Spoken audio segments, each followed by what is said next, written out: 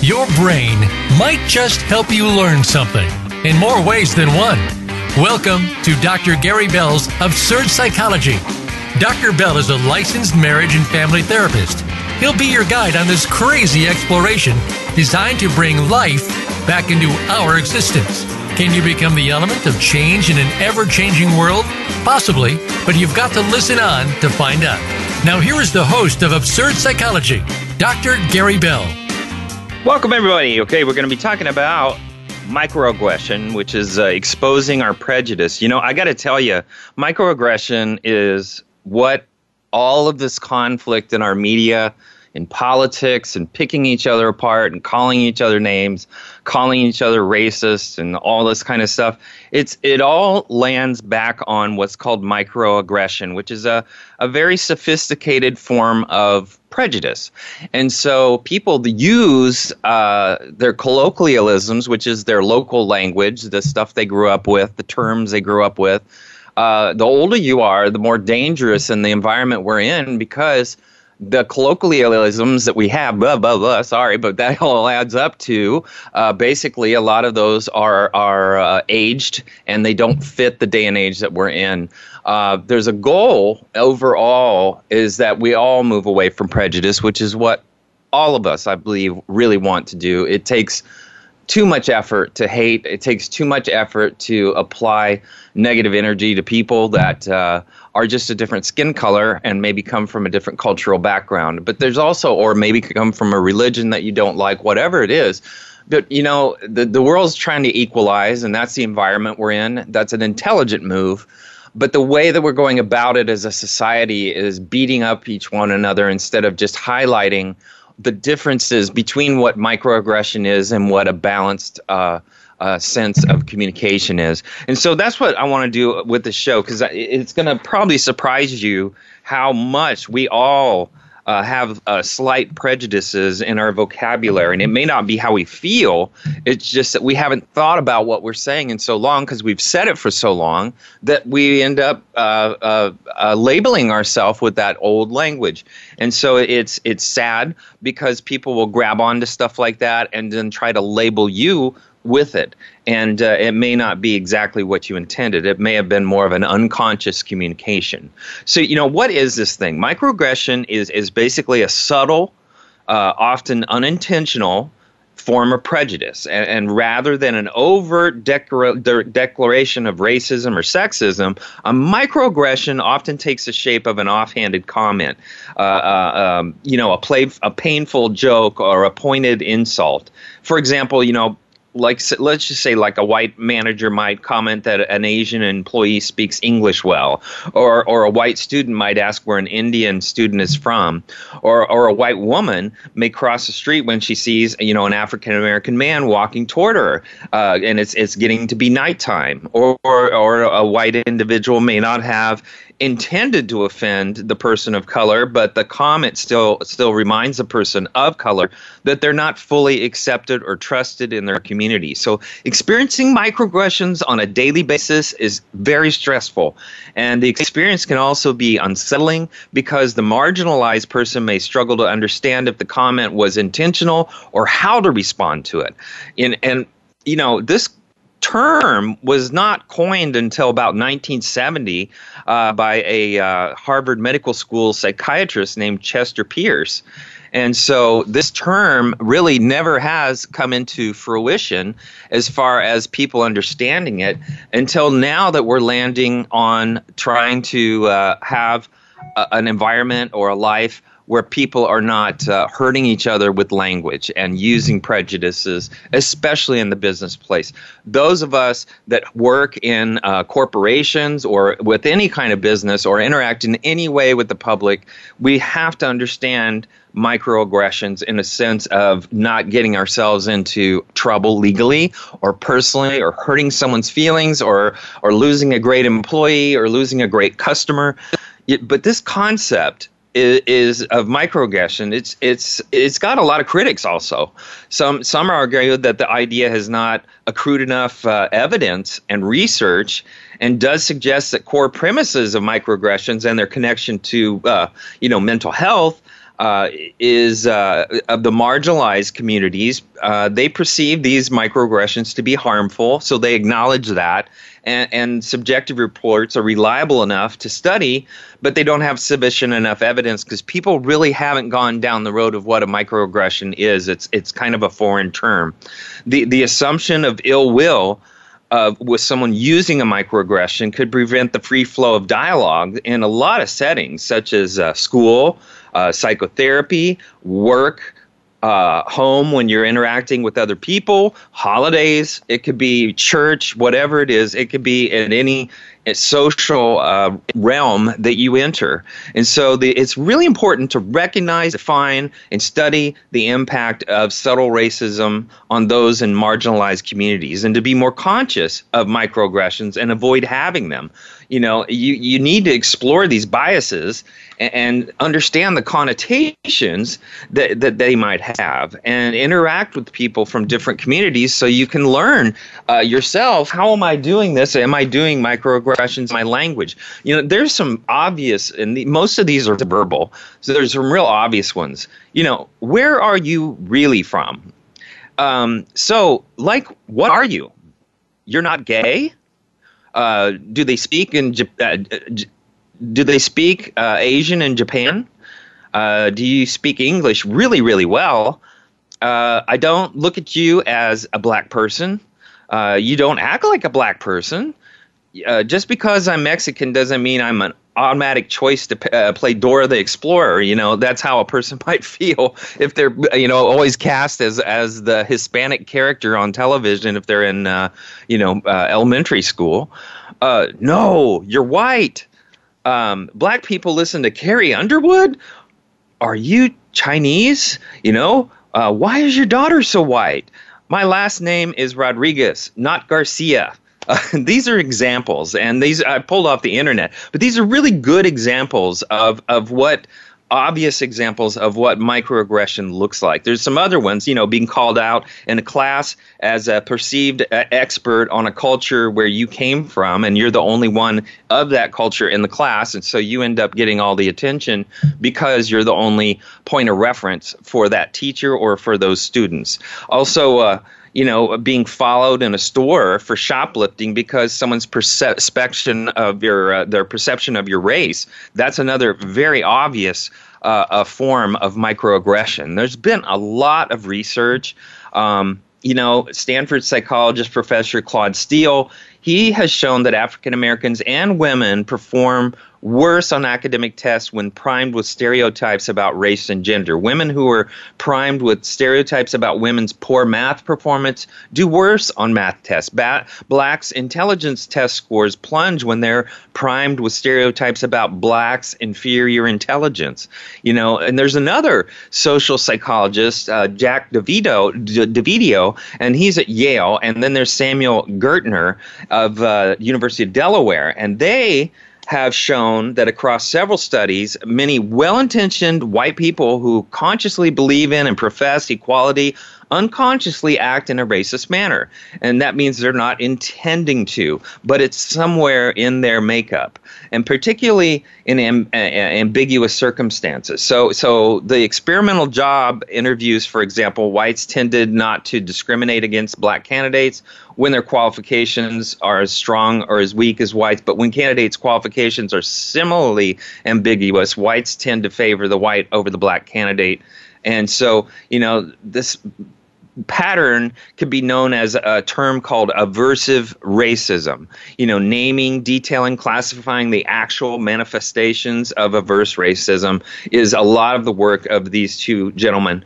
And so their work basically works on the internal experiences of people affected by microaggressions. And so what they're trying to form is, by exposing this, they're trying to form a new direction and how that impact is on the people of color. Because if we understand the impact, then we might be able to understand consciously that we have to be a little bit more aware of our language and not have to walk on eggshells, but have to learn better language, evolve our language to be one of equality and one without prejudice. Once again, prejudice is too much work to walk around in this life having to prop yourself up as something better than another culture, race, religion, whatever. So there's some vocabulary that's aligned to microaggression. One of them is called a micro assault. And now what is that? Well, it's conscious and it's intentional, and it's about actions or slurs such as using racial epitaphs or displaying swastikas or deliberately serving a white person before a person of color in a restaurant. That's called a micro assault. That means you're being overt, but you're not pressing it. You're just showing your beliefs, like wearing a T-shirt that says something. That's kind of a micro assault. There's also micro insults, and that is a verbal and a nonverbal way of communication that subtly conveys rudeness, insensitivity, demean a person's racial heritage or their identity. An example might be an employee who asks a colleague of color how she got her job, implying that she may have landed it through an affirmative action or a quota system. Then there's these things called micro invalidations, and that is a subtle exclude or negate or nullify the thoughts, feelings, reality of a person of color. For instance, white people often ask Asian Americans where they were born, conveying the message that they are perpetually foreigners in our land. So that's what the micro validations basically saying. You're a foreigner. You don't belong here. And so that's a strange thing, but in this country especially. But that is the truth, and that's because of the background and the history of the building of our country. And I'm not putting all that down because that history is what's got us to our place, but we are evolving, and that is what's necessary for us to survive in this world and to do well in this world. So this show really, the goal of my show is just to make sure in this particular show that we're aware of this so that we can navigate the waters a little better. I'd hate to see people lose their jobs or lose friends, lose family members, just because some stupid thing you say. Micro insults, micro validations are less obvious in their nature. So it puts people of color in a psychological bind, basically. While the person may feel insulted, they're not really sure exactly why, and the perpetrator doesn't acknowledge that anything has happened because they're not even aware they've offended. And so the person of color is caught in what's called a catch-22. If they confront the perpetrator will deny it. And so in turn, nothing gets solved and people don't take any accountability. And that's oftentimes what happens when microaggressions take place. The person that says it will say what they intended, which what they intended is a cover-up many times for what they really intended to say. And also that leaves a person of color to question what actually happened, which is like gaslighting. It's like, it's my fault? I didn't even say what, how do I read this? The result is confusion, anger, overall a lot of energy getting lost for that person who receives the micro insult. These backhanded communications can really make them feel as if they don't belong, that they're abnormal, or they're not trustworthy. Some people who receive micro insults describe the terrible feeling of being watched suspiciously in stores as if they're about to steal something. I have a good friend that had a show on this network that we did a show together on this very topic about how the prejudices come about these days compared to the overt type of communication that took place maybe that still takes place, obviously. It's still there. There's a lot of overt prejudice. But as we get older and as we evolve and as we blend more, what's taking place is the microaggressions are more where things are landing.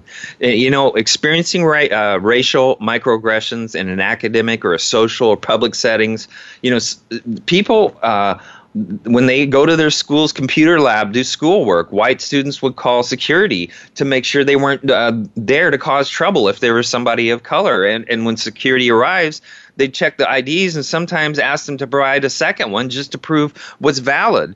There's been cases where fraternity students who gathered for practice found themselves surrounded by police vehicles because someone called in concerned about gang activity.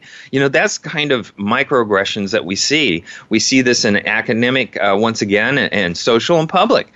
Some participants, people that have participated in the studies, feel that there's that we restrict rather than promote candid interaction between members of different racial groups. And so everyone feels like they have to, that is not of the minority, feel like they have to watch every word, and it discourages genuineness and spontaneity. And that is the downfall of microaggressions, that it really affects our sense of spontaneity to be with each other fully, without watching our language. And that's, unfortunately, we have a history in this country, and as the history has evolved, maybe we have not evolved necessarily as quickly and stayed in the generation of where we grew up, which allows us to have that as the more frank dialogue about racism, about prejudice, because we're not really thinking too much about it, because we may be retired from the job or whatever, so we don't have to really apply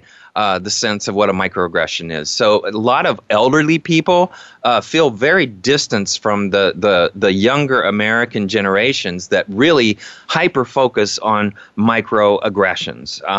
Microaggressions are also filling the courts because of people's desire to win cases based on subtle prejudices. And so businesses are now having to teach this topic just to help their folks become more aware of what's going on and how they can get themselves in trouble.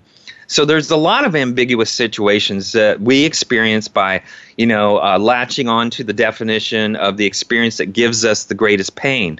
One-time encounters where one can't take more action, that's very frustrating for someone who's receiving a microaggression. And so it's important to keep shining a light on the harm these encounters can inflict, and no matter how the person of color decides to handle the given encounter, we still have the responsibility to shine the light on the topic. The hope is to make the invisible visible. Microaggressions hold their power because they're invisible, and therefore they don't allow us to see that our actions and attitudes may be contradictory and discriminatory.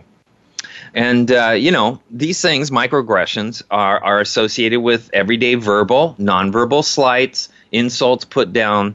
And so that is something that we have to be aware of. We're going to talk about the environment and how people can be slighted in the environment with a microaggression. We're going to talk about consequences, and then we're going to go into some examples. So come back.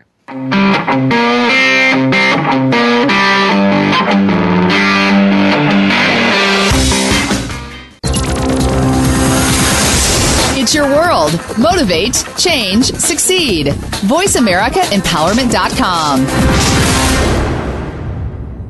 Dr. Gary Bell is available for speaking engagements as well as teaching at your seminar or workshop and life coaching via telephone, Skype, or in person in the Seattle area. Dr. Bell brings his no-nonsense, straight-from-the-hip discussions each week on the show, but it doesn't stop there. Learn about motivation and psychology, one-couple marriage repair, a 2-day workshop in Seattle, and more. Visit drgbmft.com today or call Dr. Gary Bell at 951-818-7856. That's drgbmft.com or 951-818-7856. Are you finding your frequency? It can be described as that space between failure and success. It's the future of digital media. It's finding your voice. It's engaging topics, content, and ideas. Jeff and Ryan discuss the digital media space and all of its aspects. It's about making the mistakes, taking the chances, summoning the intestinal fortitude to step out of your comfort zone, and discovering what you can accomplish when you decide to try, decide to learn, decide that you have something to say, and find your frequency. Live Fridays at 12 noon Pacific Time, 3 p.m. Eastern Time on the Voice America Variety Channel. Become our friend on Facebook. Post your thoughts about our shows and network on our timeline. Visit Facebook.com/Voice America.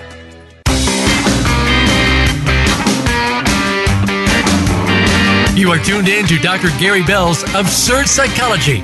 If you have a question for Dr. Gary or his guest, please call in to 1-888-346-9141. That's 1-888-346-9141. That's easy enough, but if you want to send an email, it will take some thinking. Got a pen? The email address is drgbmft@sbcglobal.net. Or you can just click on Email Host on the Voice America page. Now, back to Dr. Gary Bell's Absurd Psychology. Welcome back, everybody. All right, we're talking about microaggression and exposing our prejudices. And once again, this is a topic that's just hot as can be. The media uses any type of microaggression they can find to label, especially anybody in politics, president, whatever. Politics is loaded up with microaggressions as being labeled, especially from one party to another, in order to define them. That the struggle to define people is now being focused through microaggressions, and well-intentioned people experience this kind of stuff as they look at racism and sexism and eroticism in their life. And so there's a realization that's taking place of the pervasiveness of oppressed history and injustice towards marginalized groups. And so there's a huge awareness of their own role and the complicity of the oppression of other people, and the promises of, especially in the United States, the promises of equality, which do not take place in our language as much as they do in our laws. And so it leaves people feeling impotent about, changing our social justices and our society, and realizing that white male heterosexual supremacy is a basic and integral part of the U.S. society up to today. I would tell you, though, I see a lot of progression taking place in the job world that is balancing things out. And I'm not necessarily saying it's where it should be, but the direction, it looks very good as far as really spearheading the leadership part of what it's required to work in this country is to understand microaggressions and also understand what equality really looks like, not just in our laws, but in our language, in our behavior, in everything that we do. On a cognitive, which means your thoughts, the emotional, the behavioral, the spiritual levels, all the research in the psychological world indicates that when microaggression perpetrators become increasingly aware of their biases, they often experience debilitating emotional turmoil, guilt, fear, defensiveness, cognitive distortion, constriction, means pulling back, a false sense of reality, or a behavioral avoidance, or inauthentic actions that really impair relationships with the people that they've marginalized. And so there's a lot of people that have damaged their lives subconsciously by still hanging on to their microaggressions in their language. So what's that cost? Well, the cost is friendship. The cost is a sense of feeling like a good person, feeling godly, feeling someone that has a good spirit, somebody that has a good soul.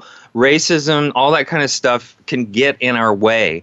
And we as people, if we want to thrive in this life and in the environment that we're in the time and the place that we live in, we really have to come to terms with that this is a serious, serious topic.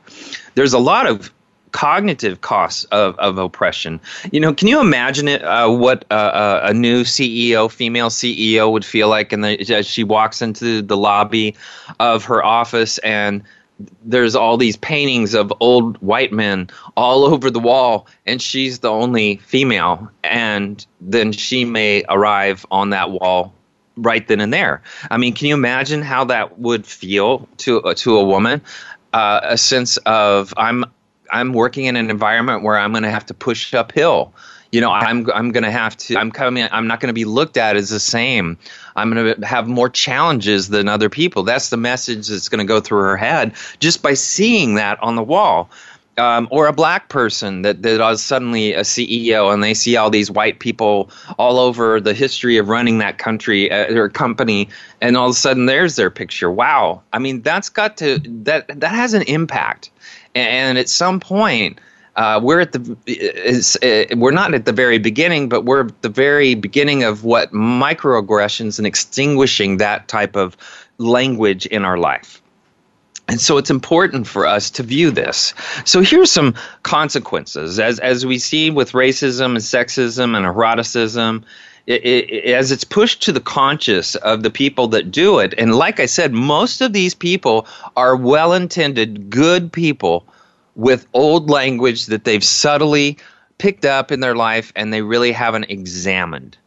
And so they're likely to, the people, both sides, the person that's the oppressor and the person that is the receiver, which would be called the victim, they're likely to experience a mix of strong, powerful, disruptive emotions. And so these intense feelings, especially of the person who's powerless, who is receiving this language, represents emotional roadblocks to self-exploration, and it must be deconstructed if oppressors are to continue the journey of saying those type of things. So fear, anxiety, apprehension are the most common and powerful feelings that arise when race, gender, and sexual orientation related situations present themselves.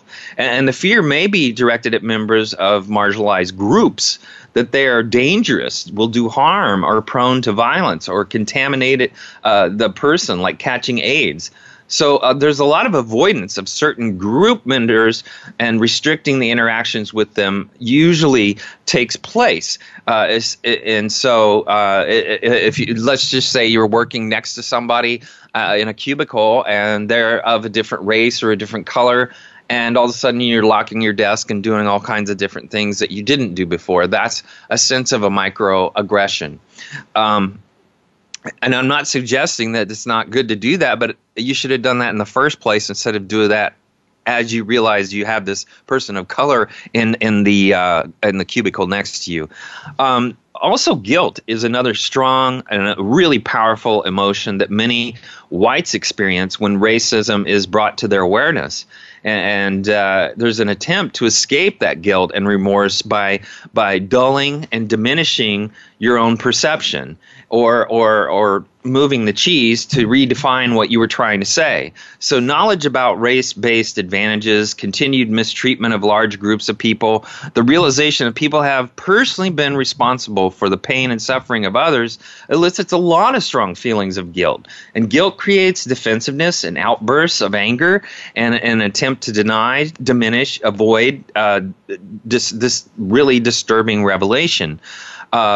Also, low empathy and sensitivity towards the oppressed is another outcome of oppression for the perpetrator. The harm and the damage and the acts of cruelty visited upon by marginalized groups can only continue if the person's humanity is diminished. So they lose sensitivity to those that are hurt, and they become hard and cold and unfeeling to those folks that are oppressed. I mean, as you can see, people down in the border are being marginalized in a sense. Not that the situation doesn't call for a lot of serious dialogue and a lot of serious solutions on the border of Mexico from the United States, but the bottom line is there's a lot of marginalization of the Hispanic down there, and that is a sad thing. It's a sad state of affairs. So as people talk about this topic, their sense of microaggression and how they speak on that topic of the border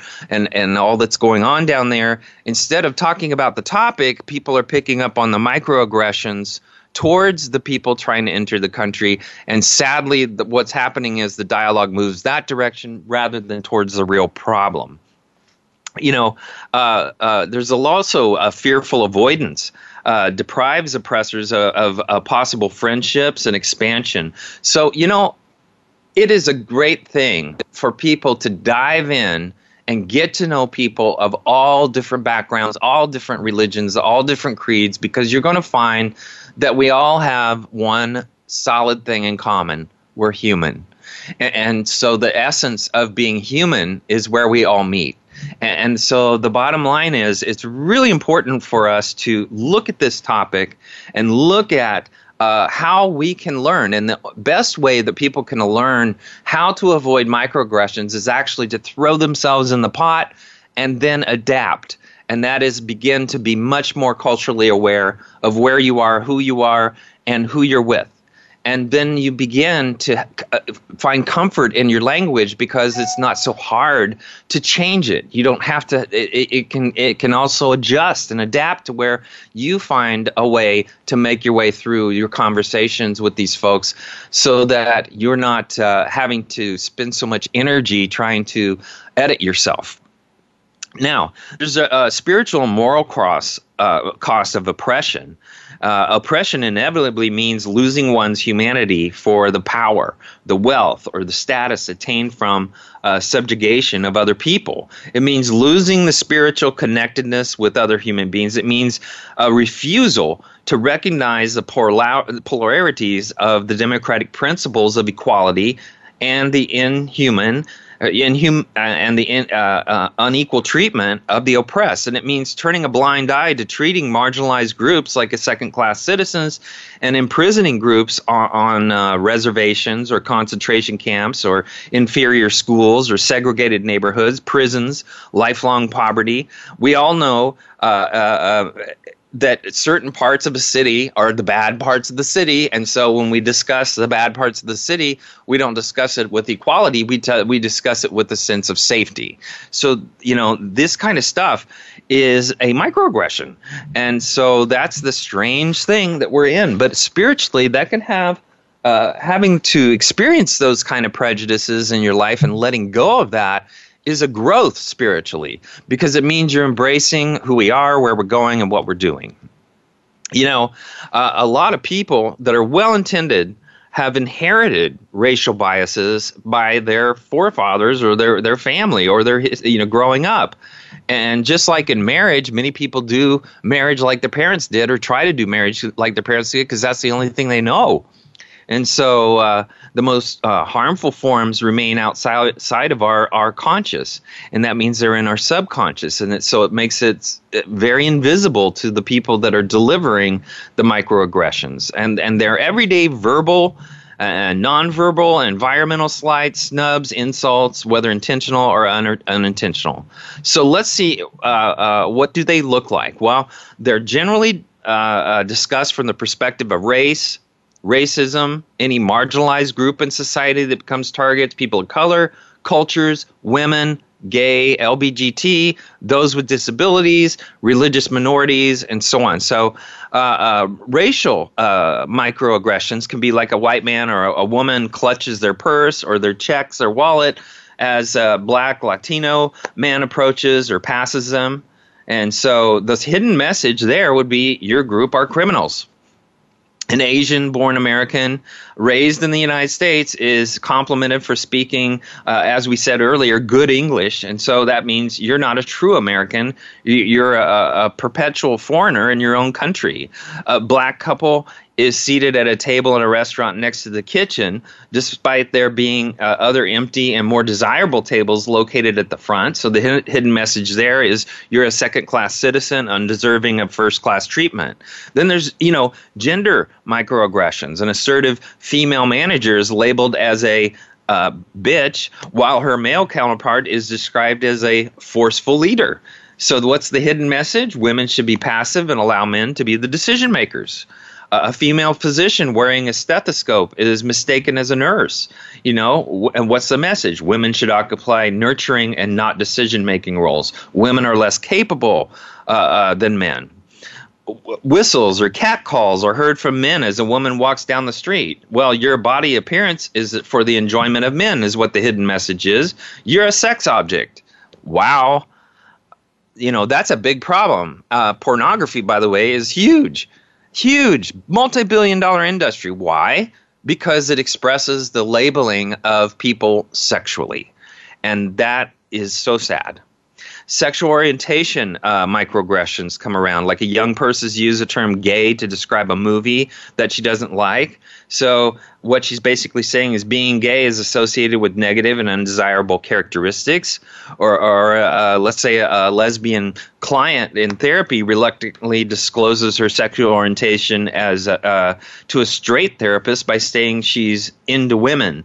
And so the therapist indicates that he's not shocked by the disclosure because he once had a client who was into dogs. Well, the hidden message is same-sex attraction is abnormal and deviant.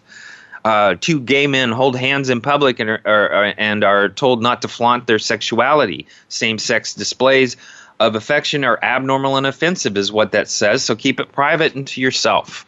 It's amazing because microaggressions can be based on any group that's marginalized in society. Religion, disability, social class may also reflect the manifestation of these microaggressions. So when bargaining over a price of an item, let's just say a store owner says to a customer, "Don't try to Jew me down." Well, what's the hidden message? Jews are stingy and money grubbing.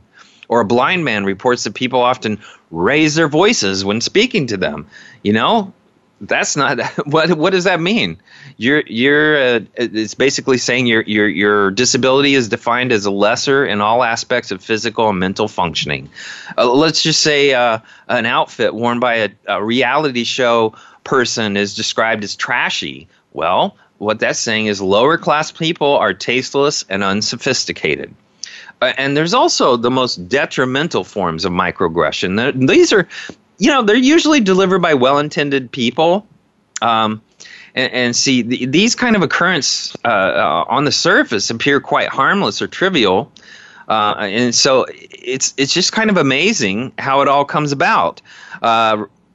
These active manifestations basically reflect our worldviews.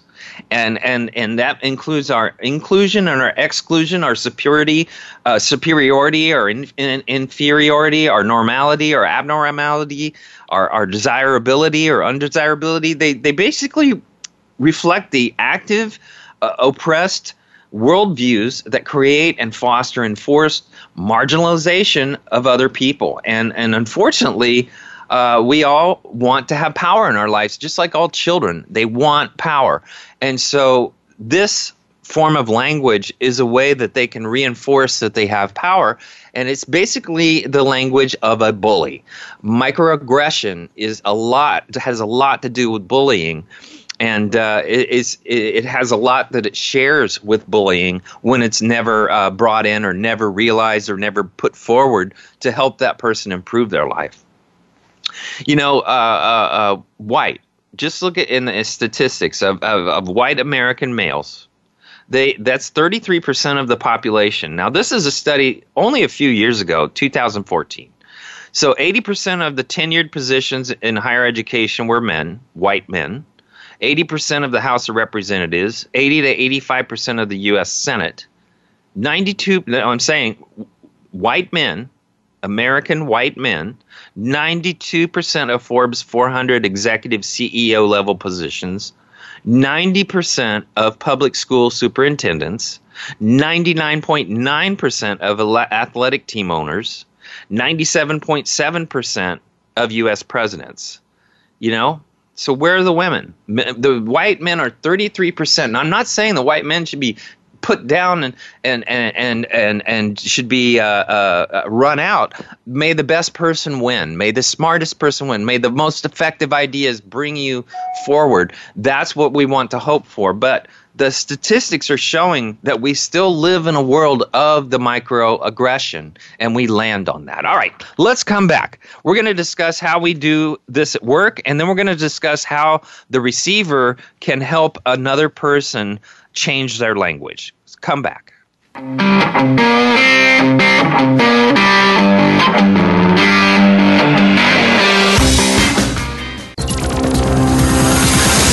It's your world. Motivate, change, succeed. VoiceAmericaEmpowerment.com. Dr. Gary Bell is available for speaking engagements as well as teaching at your seminar or workshop and life coaching via telephone, Skype, or in person in the Seattle area. Dr. Bell brings his no-nonsense, straight-from-the-hip discussions each week on the show, but it doesn't stop there. Learn about motivation and psychology, one-couple marriage repair, a 2-day workshop in Seattle, and more. Visit drgbmft.com today or call Dr. Gary Bell at 951-818-7856. That's drgbmft.com or 951-818-7856. Moving forward can be difficult to do sometimes. There is always something going on. Many times, nobody else knows exactly what you're going through. If you are experiencing pain or loss, even something that is unexplained that is missing in your life, you'll want to tune into Go For It with host Joe Hausman. Joe and her guests will show you laughter and love. Sometimes you just need something a little positive in your week. Make that spot Tuesday mornings at 9 a.m. Eastern Time, 6 a.m. Pacific Time on Voice America Empowerment.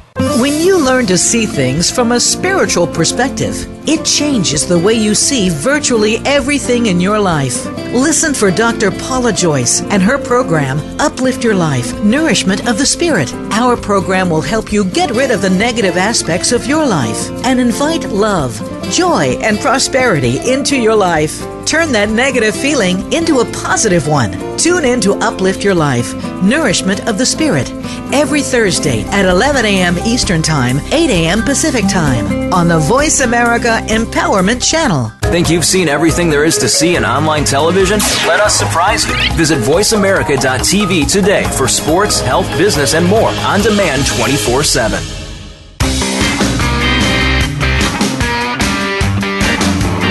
You are tuned in to Dr. Gary Bell's Absurd Psychology.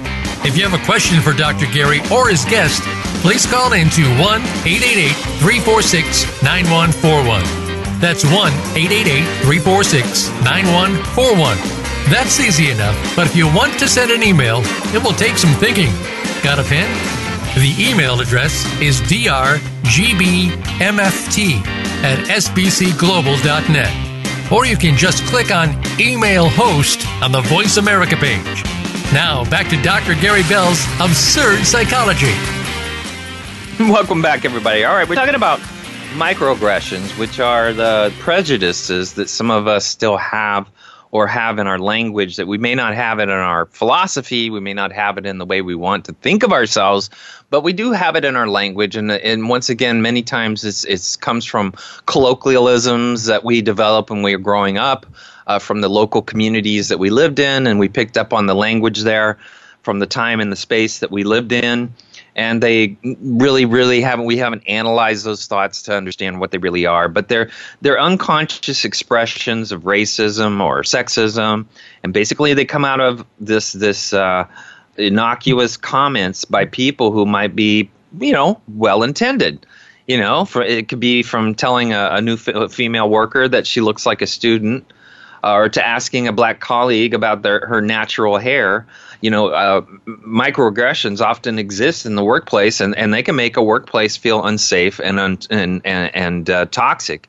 And that's what we're going to talk about in this segment a little bit, is talk about the work environment, because microaggressions are often communicated through language, but it's very important to pay attention to how we talk, especially in the workplace and other social institutions like classrooms, courtrooms, and so on. They're so subtle. And these microaggressions are often hard to know if you're committing one or if you're on the receiving end. The one thing is that they are, in a sense, ambiguous, and so the recipient is apt to feel vaguely insulted. But since the words look and sound complimentary on the surface, they're most often positive, that they can't rightly understand why they feel insulted, and they don't know how to respond. Like if a white colleague tells a person of color, "Oh, you're so articulate. You speak so well." Well, the remark suggests that they assume the person in question would be less articulate based on their background and based on their color or their culture, and they're surprised to find that they're not. Commenting a black person's language or speaking habits has a complicated history, and so especially in African American world that they have grown up in, especially when they encounter the workplace. There's a lot of language that hasn't really come forward and been looked at and analyzed, and that's a great challenge for African American people just trying to have an equal life in this world and function in the United States, which hopefully is getting better. I see a lot of improvement, but I'm not the person of color, so I'm this white guy, and so when we I just know this, that when we register surprise at a black individual's articulateness, we also send a subtle message that the person's part of a group that we don't expect to see sitting at the table talking in a leadership role. I mean, that's just not cool. You know, what do you say to something like that? Well, shut up. Don't say anything. You can commend people on their specific ideas or their insights, but commenting on how people speak is unnecessary. Or telling, for instance, a transgender person that they don't look trans might appear to be a compliment, but and you might have had good intention, but it can be offensive. And so they assume if you're trans, your ultimate goal must be to look as much like a binary male as possible, and that trans masculine folks who don't look like what are called sissies or whatever, trans people, have somehow failed that unstated goal. So it indicates that the speaker feels looking as close as possible as a transgender person. They're identifying them to be somebody who is complicated, unbalanced, because they don't define themselves in the correct light, the majority of our population, the majority of the males. Trans women can be beautiful in their own way without being judged on ridiculous beauty standards. It's really important to take the lid off of this stuff. So what do? Don't say anything. You don't have to compliment or talk to somebody about their trans identity. Talk to them as a person. If you're underrepresented minority, and there's another person of your identity in the room, then there's a good chance that the majority group will confuse your names. So people might confuse Alejandra for Maria, because Alejandra is a hard name to understand and Maria is an easy name and a common name. So they tend to call every time they talk to, let's say, the Hispanic or Mexican American person, they call Maria. And so they're both called Maria. And that's not because, and so how can you imagine how Alejandra feels? Her identity is gone. And now they're labeling her as a Maria because she's Hispanic. And so there it is. There's a lot of suggestion that many well-intentioned straight people pull out for LGBTQ friends and family, offering to set them up with another person of LGBTQ that they know. And because those two people know they have one thing in common, doesn't mean they're going to be a match. So, yeah, there's fewer people we can date, but that doesn't mean that they don't have standards and personality type, values, and everything else that you care about, too. So just because two people have the same interest doesn't mean they're going to be a match. And so it's kind of an obvious thing when you set people up. Just, let's say, I have another black friend, so do you want to go out with them? Well, what is that? That's kind of crazy stuff. You want to look at the person. Not the shell. You want to look at the person. We're souls living a human life. We really want to get better at looking through what we see and looking to the person that we're talking to. That is where the soul is, and that's the important part of communication. Another thing is very common. You call the female boss crazy or hysterical, and basically that has a lot of undertones because these words have a lot of history. In the past, especially in 19th century Europe, women who had anxiety or who were seen as troublemakers are often diagnosed as being hysterical. So the word hysterical or crazy comes from a Greek word, which is hysteria, which means uterus, signifying that the disease of women. What to say is say, don't say anything. We don't have to make these kind of comments. We don't have to separate another person from the crowd because of the way their behavior is or their language is or whatever. Compliment the individual, not the culture, not the color. People who fall between the black and white racial binary of the United States, it's tiring. The next time you want to inquire about someone's race or ethnicity or national origin, ask yourself, why do I want to know? Or better yet, rather than asking anyone where you're really from, try listening or letting that person ask you a question instead. So receiving the question again and again can imply that a person isn't really an American or doesn't truly belong just because of their appearance. So it's good for us to be very aware of this stuff. And, too often we forget that people with disabilities have to deal with microaggression. They can take place in everyday conversations, make them hard to call out unless you want to be looked down upon for making a big deal out of it if you have a disability. You may be called inspiring. Oh, you're so inspiring because you're in a wheelchair and you can do this and that and that. Well, that's kind of a backhanded insult. It's tiptoeing around referring to their disability to them as a special need.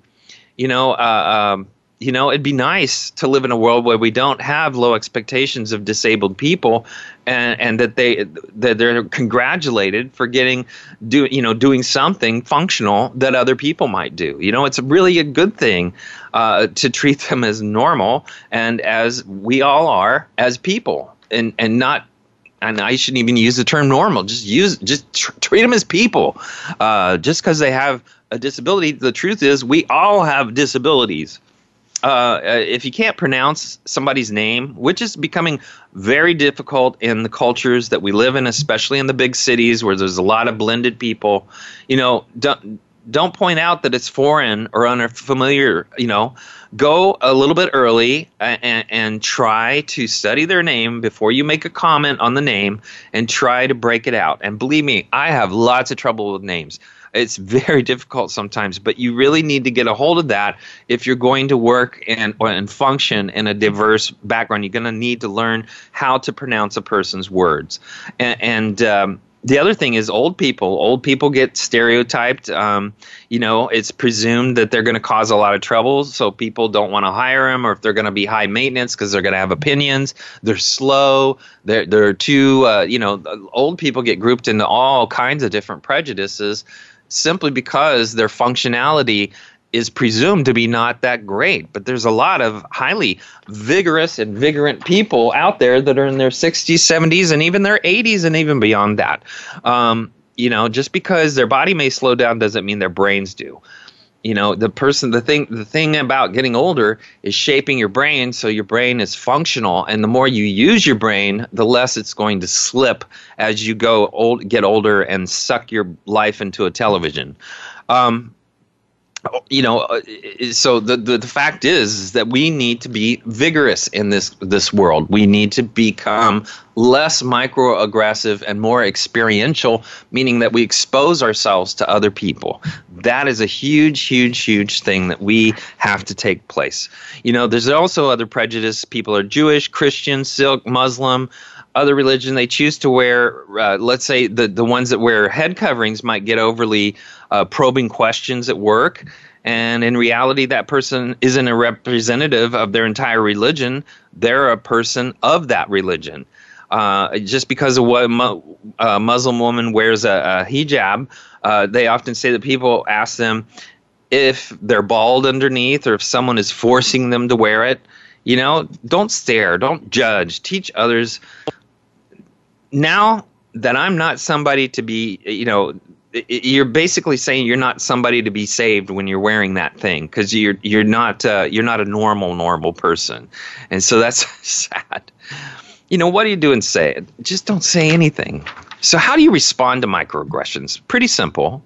You might ask yourself, if I respond, could my physical safety be in danger? If I respond, will the person become defensive? Will this lead to an argument? How will this affect my relationship with this person? This is what you need to ask inside your brain. Will I regret not saying something? Does that convey that I accept the behavior or the statement? So ask clarifying questions to assist with understanding our intentions. I want to make sure that I understand what you're saying. What you're saying is that, blah, blah, blah. That's how you respond to somebody. Is this coming from curiosity, not judgment? If you're receiving it, you want to listen actively and openly to the person's response. You want to presume that they don't have bad intentions. Can you tell me what you were hoping to communicate with that comment? Can you help me understand what you meant by that? So this is a way that if you're observing, you might say, I noticed that you've used this kind of language. I was just kind of wondering what your intentions are. So it's really important to ask yourself, what do you think people hear when they hear that type of comment? And what is that message really going to imply? And so this is something that we all have to commit to step up to and do a better job with. That's our show. I want to thank everybody for listening. I'd love to hear from you. drgbmft@sbcglobal.net or through our Voice America Absurd Psychology webpage on the Empowerment Channel. Now remember, if someone is upset because you called them stupid, make sure they understand that you thought they already knew that. Remember now, if you're trading greetings and someone tries to start a conversation, make sure you want to let them know that you weren't prepared for any follow-up. Also remember, patience is what we practice when there are too many witnesses. Thanks for listening.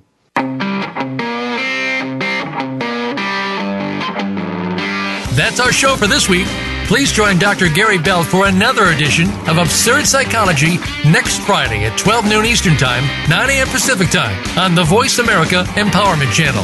Now go impress your friends and family with what you've learned today and have them tune in next week so they can be almost as smart as you.